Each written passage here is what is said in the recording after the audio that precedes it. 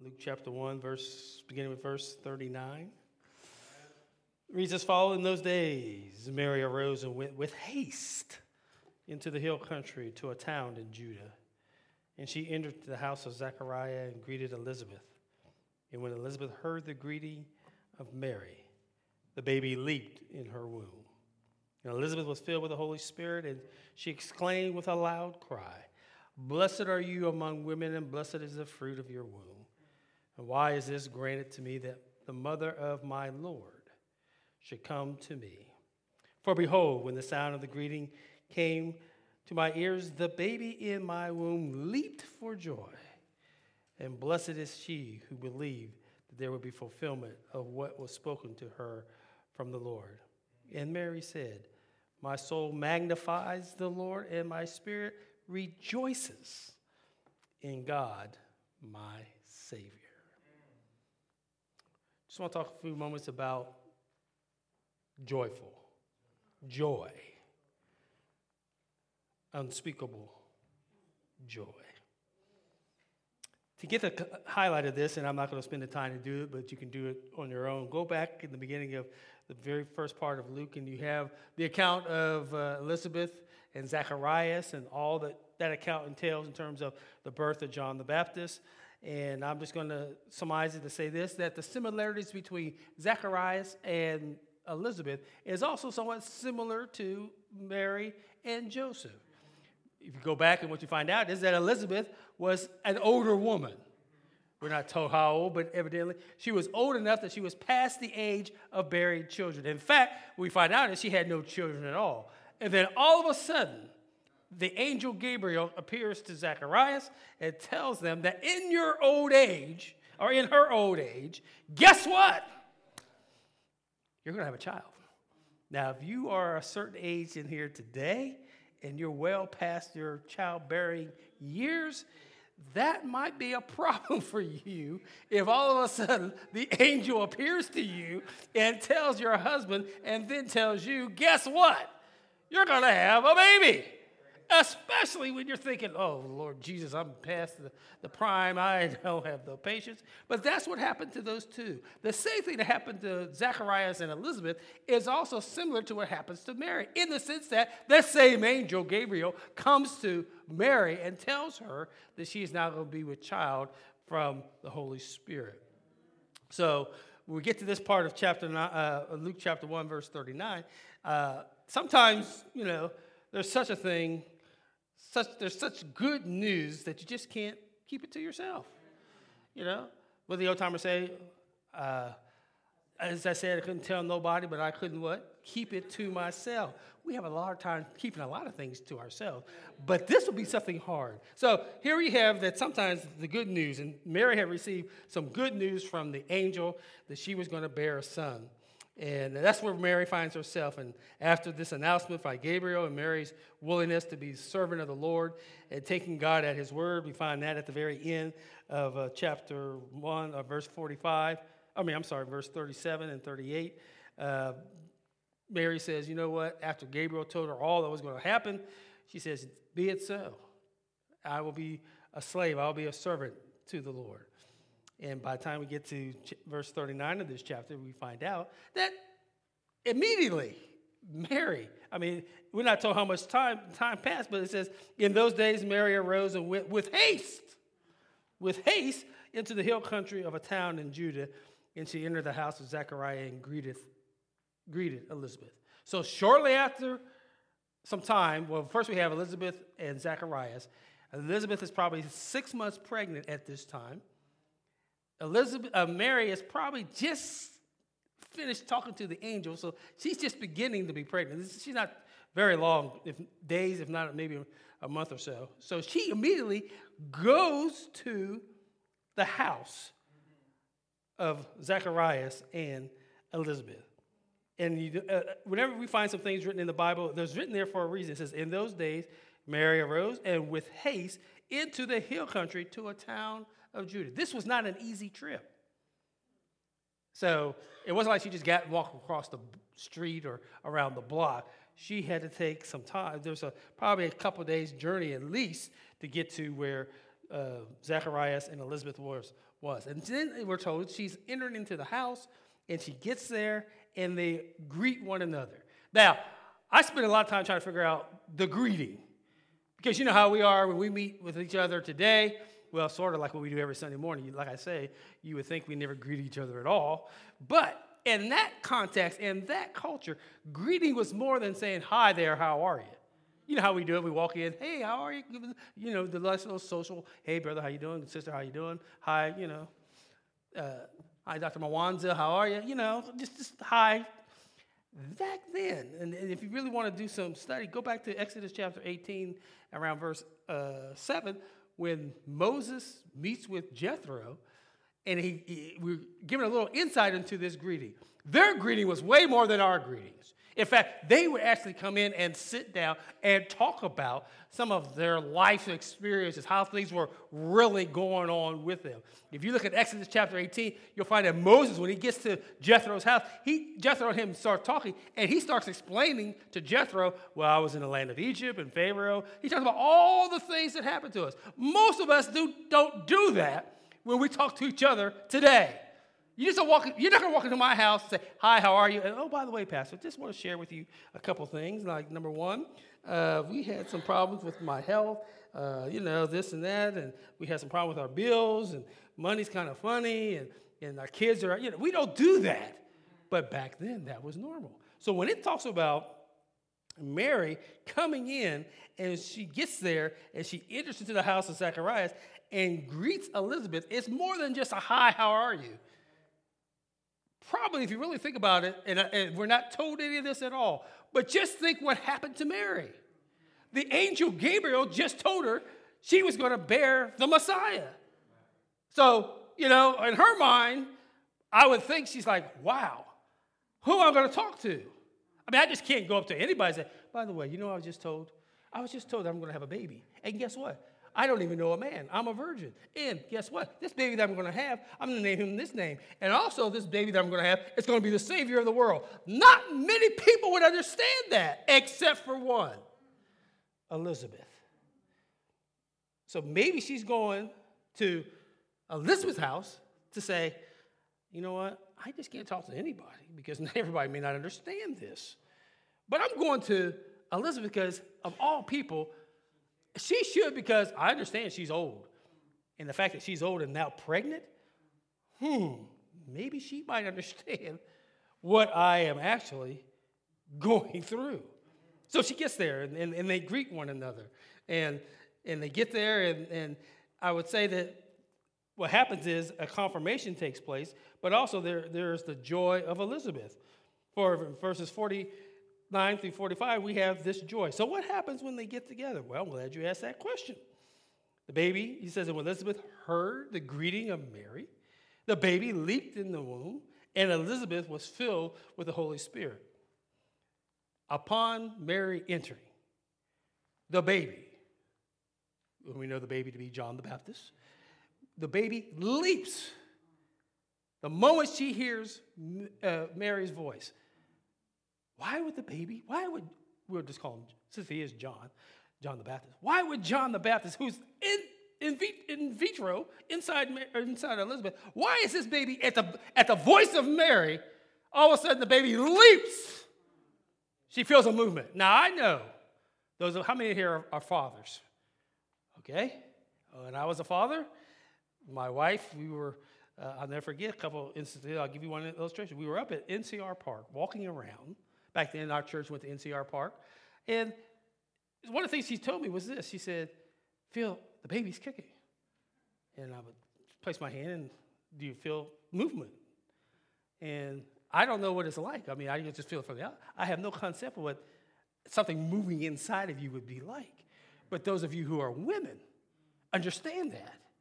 So the fact that the fact that this baby hears Mary's voice was a confirmation of a couple things. Number one, we're told earlier in the chapter with Zacharias and Elizabeth that the baby from conception, John, would be filled with the Holy Spirit. Now that's unusual of itself, theologically. So when Mary comes in and greets Elizabeth, this child recognizes who Mary is and also recognizes whom Mary is carrying. That's why the baby leaps, because it's a sign, it's a confirmation that this just isn't any ordinary person. This is, number one, she who is going to bear the Messiah, and also inside of her is the promised one, the Messiah, the Son of God, God himself. So the baby moves. And we find out that was a good sign for Mary, because she may have had some doubts, but once she starts this conversation with Elizabeth, we saw that Elizabeth was filled with the Holy Spirit, and she exclaimed with a loud voice, "Blessed are you among women, and blessed is the fruit of your womb." Whenever the Holy Spirit of God possesses a person, when it says she was filled with the Holy Spirit, it really simply means she was controlled by the Holy Spirit. And the controlling factor of the Holy Spirit was revealed to her was going to be what God was going to do through, number one, Elizabeth with the bearing of John the Baptist, but also it was going to bear what was going to happen with Mary with the Son of God. Got it? So when she's filled, she's making this pronouncement. And what does she say? She wouldn't have said this of her own. She had to say this because God revealed it to her. It says she entered, when she heard the greeting of Mary, the baby leaped, and Elizabeth was immediately filled with the Holy Spirit, and she cries out in a loud voice, or a loud cry, "Blessed are you among women, and blessed is the fruit of your womb." Now, I want you to catch a couple things here. Blessed, got it? Blessed are you among, not above, but among. Got it? Blessed are you among women, and blessed is the fruit of your womb. That word blessed means more than just being happy. You got the Beatitudes, blessed are they, we translate that happy. It's more than the word happy or blessed. It has the idea of who that person is. A person is blessed when God's favor rests on them. You catch what I just said? A person is blessed. You're blessed. She's blessed because what? God's favor is now on Mary. There's nothing special about Mary at all. Nothing. Other than she was given the privilege to bear the Son of God. I noticed a lot of the books I was reading in, one of the notes that was made mention, and I was sitting at home reading some stuff, and as I was reading, I went, that's pretty good. And my wife says, "What?" I said, "Well, I was just reading this little note here," and I says, there's never our Catholic friends are wrong when they say, "Blessed O Mother of God." That's an impossibility, because Mary is not the mother of God. She is the mother of Jesus, who is the physical manifestation of the other half of who Jesus is, which is the Son of God. Because God cannot be born, because God is what? Sovereign and eternal. There's no way a human mother could birth God. She just simply birthed Jesus, who is the physical, the man part of who Jesus was. The other part of Jesus was he was also the Son of God. I said, wow, I never thought about that. And if you read the text, it says, blessed is she, what? Among all women. Not above, but among all women, she's considered blessed because she was given the privilege of bringing forth the Messiah. And as I said, as you read the accounts of Matthew and Luke and the rest of them, of all the women in the world, God just chose her. He could have just as easily chosen somebody else. But Mary found favor. God's hand was on her, so that of all the women, young women of that time, she was chosen to bear this Messiah. She was filled with the Holy Spirit to give a message to all. And if you wanted some other passages of Scripture, go to 2 Peter chapter 1, verses 16 through 21. You find out how holy men of God who were moved by the Spirit were able to write the Word of God. Again, being filled with the Holy Spirit. The men that wrote the Bible were possessed, were filled, were under the control of the Holy Spirit, and they sat down and wrote, because God superintended their hand, the Word that we have and we know as the Bible. Amen? So Mary is blessed because she found favor with God. What else does Elizabeth say here? She says in this verse, she says, blessed are you among women, and blessed is the fruit of your womb. Why? What's the favor of the fruit of her womb? The favor is she's bearing the Messiah. And because he's being born, we now have salvation in him. You shall call his name Jesus, for he shall save his people from their sins. His name shall be called Emmanuel, which means what? God with us. When you think about this is just overwhelming. I mean, if I was at that time, and if I had been Mary or was Joseph, and I'm thinking of all, wait a minute, whoa, are you telling me that this child is going to be God himself? I mean, try to wrap your mind around that. That's not an easy thing. But Elizabeth was filled with the Holy Spirit. And she cries out this pronouncement, this great opportunity to share with Mary the opportunity to say, you know what? This just isn't any ordinary thing. This is a fulfilling promise that was talked about way back in Genesis 3:15, all the way through the prophets and everybody else. This is the fulfillment of that, because that which is in you is none other than God himself. And he, because his name is called Jesus, is going to save us from our sins, and because his name is Emmanuel, will mean God with us. That's why John in the book Gospel of John picked it up. In the beginning was the Word was with God, and the Word was God. The same in the beginning, and he goes through that whole. Why? Because he understood, and he finally, the Holy Spirit revealed to him that this person that he traveled around for 3.5 years is really God in the flesh. And he wrote a whole book to explain to the people of that time and to us that all that we saw Jesus do was for us to understand that he is God. Not a historic figure, not a figment of my imagination. I saw for myself all that Jesus did. I was there. Pick up 1 John. Chapter 1, he talks about that which we have seen and that which we have heard, our own eyes have seen, our own hands have held. This is God himself. But he says, blessed are you among women. And why? She asks another question.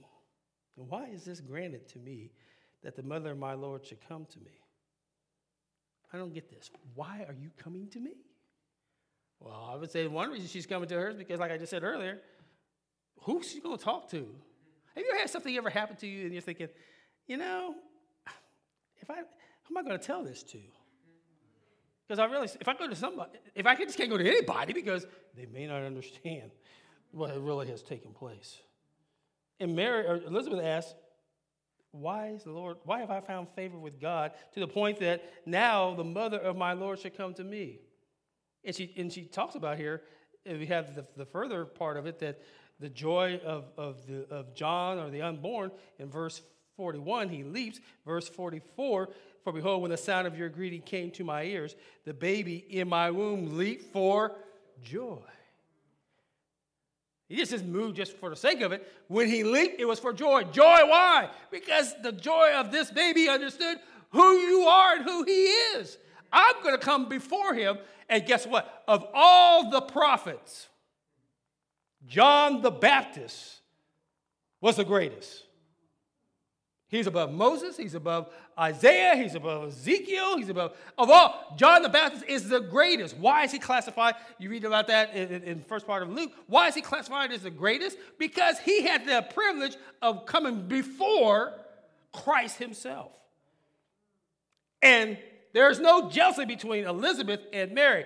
Elizabeth's not looking at Mary and saying, well, you know what? My son's going to be called great, but yours is. She understood that hers is going to be great, but Jesus is going to be greater. But there was no jealousy. There was no, she wasn't, why do you get to have the Messiah? How come I don't get to have the Messiah? Because it's not in God's plan. How many times do we get upset with somebody when they get blessed or something happens to them when honestly we should rejoice in the good things that happen to other people because evidently it's not in God's plan. As of now, for you to be where that person is. I mean, they understood their role, their position. She says, I don't get it. Why is the mother of my Lord, why are you coming to me? And you know what? Here's another confirmation. When this baby that I'm carrying heard your voice, he leaps for joy. And then she says, and blessed is she who believed that there would be fulfillment in what is spoken to her from the Lord. Yeah, you're to be blessed because you took God at his word. When God speaks and tells us something that we may not understand it, what's the best thing for us to do? Do it. Do we not understand that by faith sometimes God tells us to do something that doesn't make any sense?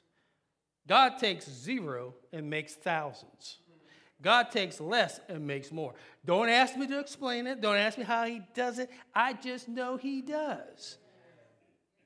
He's done it in my life. I don't know if he's ever done it in your life, but when you think you don't have anything at all, God's miraculously takes the less that we have, and supernaturally makes it greater. It does not make sense. We're logical people. I mean, we sit back and we look at all the facts and all the figures, and if it doesn't weigh out, balances out, we say we can't do it. That's not how God operates. He spoke to an individual saying, by the way, pack up your bags and let's move out. And you're going to become a great nation. I'm not going to tell you how it's going to be done, but you just do what I tell you to do. And Abraham packs up, starts walking, and God shows him the way. You know how I know we all have weak faith? Because we all do. Because we all want to see, okay, it makes sense. That makes sense. Yeah, A plus 1 plus 1 plus 2. 2 plus 2 is 4. 4 plus 4 is 8. Got it. And sometimes God says, you're looking at the wrong thing. You're not going to find what I'm going to tell you to do on a piece of paper. You're not even going to find it in my word. I'm just asking you to take off by faith. And I find it interesting that we do it in seasons in our life. I think about it, we as a church, we did a lot of things by faith, not knowing that God was going to do it. And not knowing, understanding that we who were few did a whole lot of stuff that was deemed impossible by a lot of other people. But now we got here. Now that we're comfortable, that same faith that got us here is not the same faith that carries us forward. I looked at this morning. It's better looking now. I was like, is this it? Really? I know we got some people out, some people on vacation, some people traveling, some people sick. But at first, and I physically counted, I said, there's only 12 people here? Really? And in our Wednesday nights Bible studies, for those of you who don't come, I'm going to say this. I'm not saying this to be convicted. I'm just saying because it's the truth. One of the things that we need to work at, two things. One, we need to evangelize the lost. That's number one. That's our commission. That's our job. I mean, we can sit here and bemoan the fact that those who should be here aren't here, but we need to go out, seek and save those who are lost. That's number one. That's our job. That's our mission. Number two, which is a good point. I won't bring out the person's name that brought this out, but they had a very legitimate point. They said to in this Bible the other week in Bible study, they said, let me ask, what is it? And if you have the answer to this, please come and see me, because I really would appreciate this. But when we talk about the birth of Christ, when we talk about all that Jesus should be to us, we're talking about the joy of Mary and all that stuff. We talk about that same thing that happened to her ought to be happening to us. We ought to be joyful. Of all times, of all year, I'll be honest with you, all year long we should be joyful. In spite of all the ups and downs and pains and sorrows, lack of money, kids acting up, loss of job, physical weakness, physical sickness, everything that could happen, we still ought to maintain joy. He's joy unspeakable and full of glory. But we don't. But I want to ask the question, and this is a legitimate point. What is it? And somebody help. If you got the answer to this, please, I'm not mad at you. I just want to know the answer. What is it that some of us don't think it's important enough for us to be involved in the church that we say we're in? You cannot tell the Lord, I love you. You're the joy. You bring me joy. You bring me fullness. You bring me happiness. You can't say that, and you're never a part of the fellowship and the group that makes up the body of Christ. You would think, my wife would think I was a bad husband if I said I loved her and never, ever was at 515 Marlena Drive.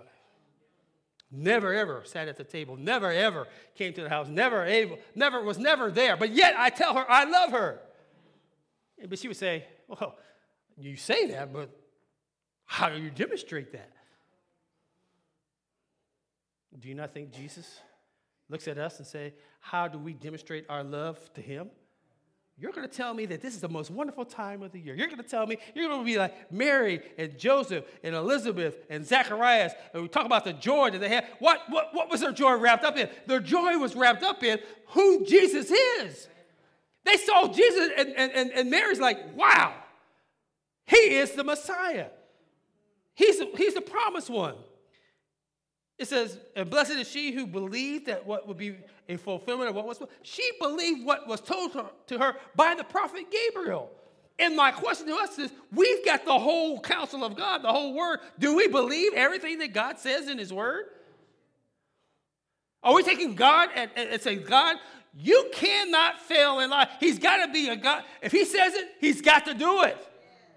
Otherwise, he would cease to be God. He says, and the fulfillment of what was spoken to her from the Lord. The Lord told her, you're going to bear a son. That happened. The Lord told her that the son that you have is going to be the Messiah. That happened. The Lord told her all the things that was about Jesus and who he is as the Son of God was told to her, and everything that was said happened.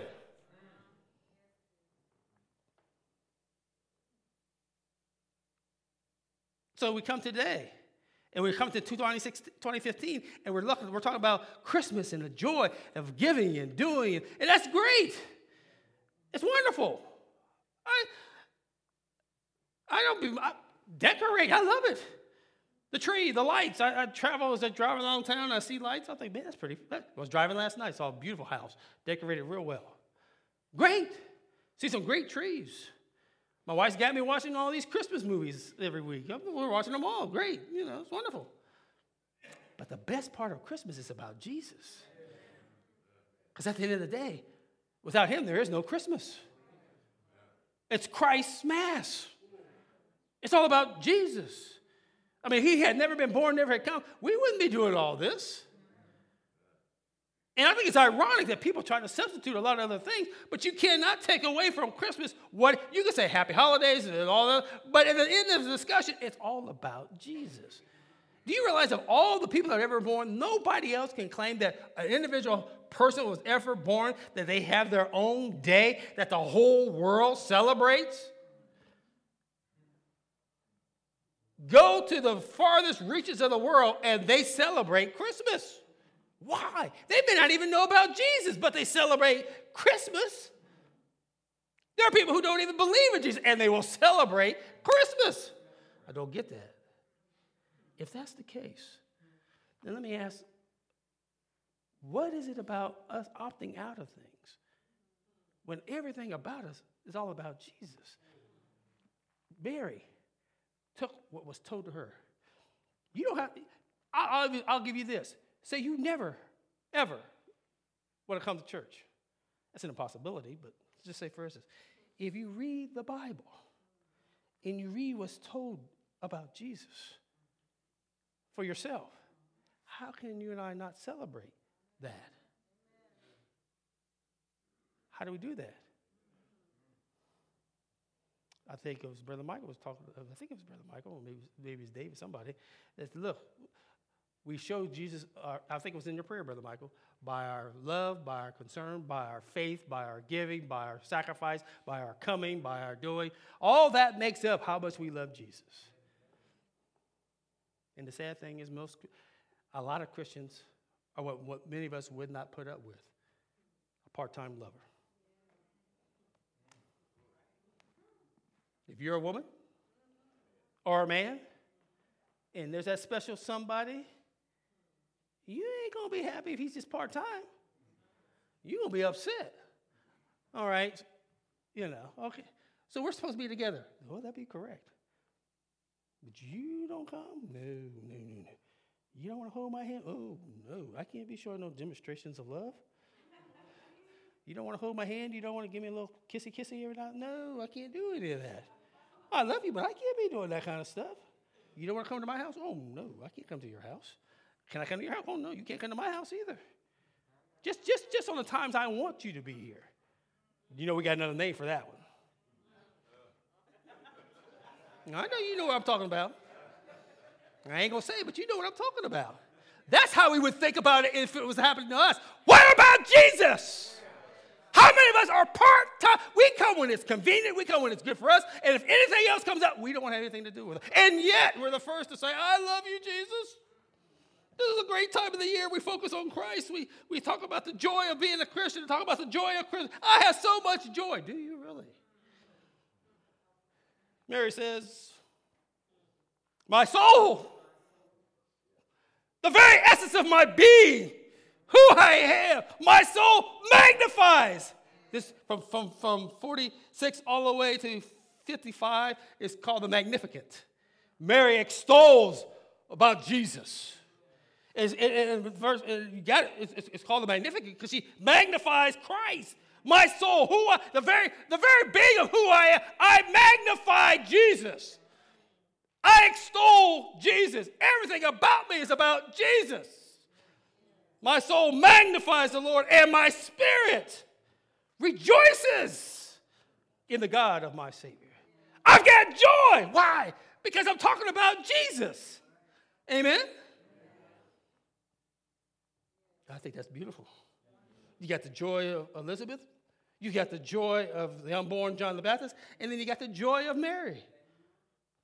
Because they all focused on the one thing they all had in common. Jesus. Amen?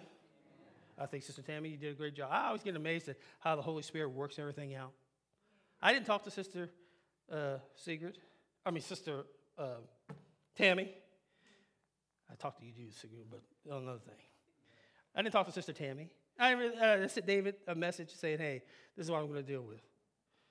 Because I'm a firm believer that whatever we sing, whatever we do, ought to be pointing to where the message is going.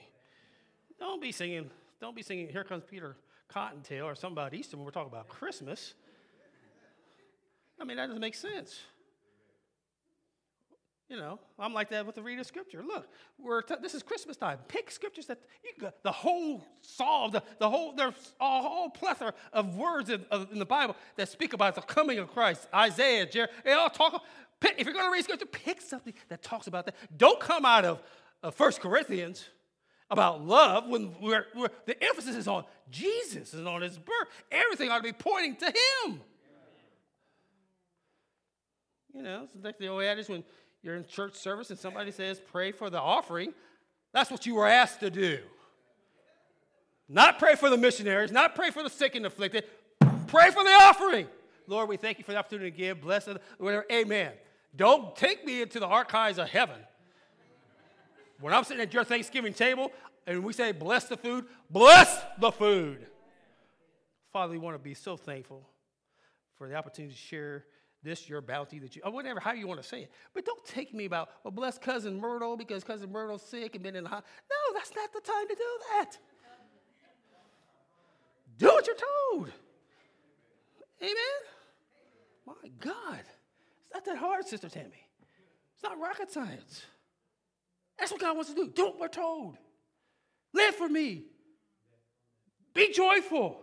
I know life is tough. I know circumstances are hard. I know we're going through a trial. I know all that. But God is still good. God is still great. God is still merciful. God is still wonderful. He's going to be called Wonderful Counselor, the Mighty God, the Everlasting Father, the Prince of Peace. All that makes up who Jesus is.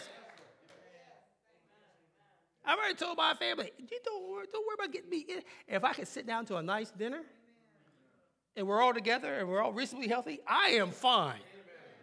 Whether I get my traditional underwear and T-shirts or not, I am still fine. Amen?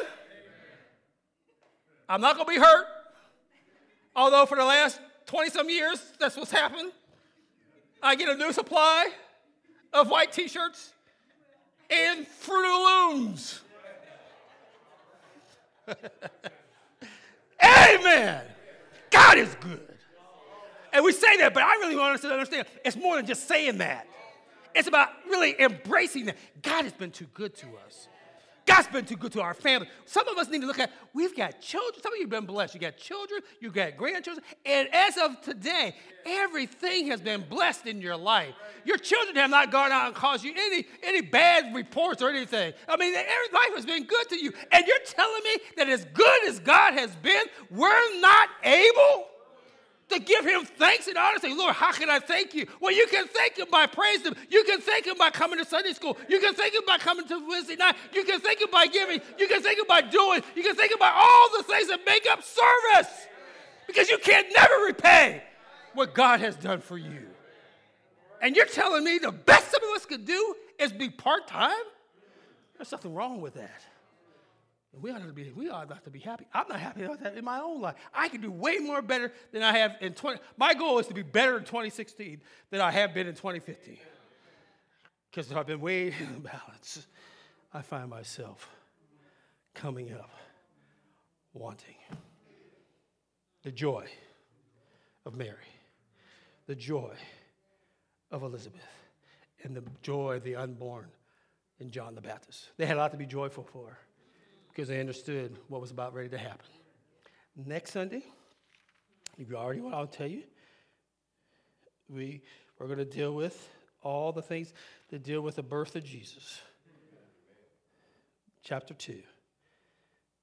Probably from chapter 2, 1 through, we'll probably just highlight all the way down to at least 14. Already got it. Be praying. Say, Lord, I know I've read that many times. I don't know what else can Pastor say about it. Well, there's a whole lot to say. Amen. Let's pray. Father, thank you for your word. Thank you for blessing us and keeping us. We thank you. If we lost our joy for whatever reason, restore our joy. Help us to focus on you, your goodness, your greatness, how you've blessed all of us in this room today, above and beyond what we really deserve. Thank you, Father. Bless this time of year. If we are unable to do financially what we think we should do, help us not get caught in that trap. If we don't have it, we just don't have it. But fix us. Help us. Help us to share the joy of this year with a world that needs to know that they are loved by you. First, deal with us, then help us deal with others. In Jesus' name we pray. Amen.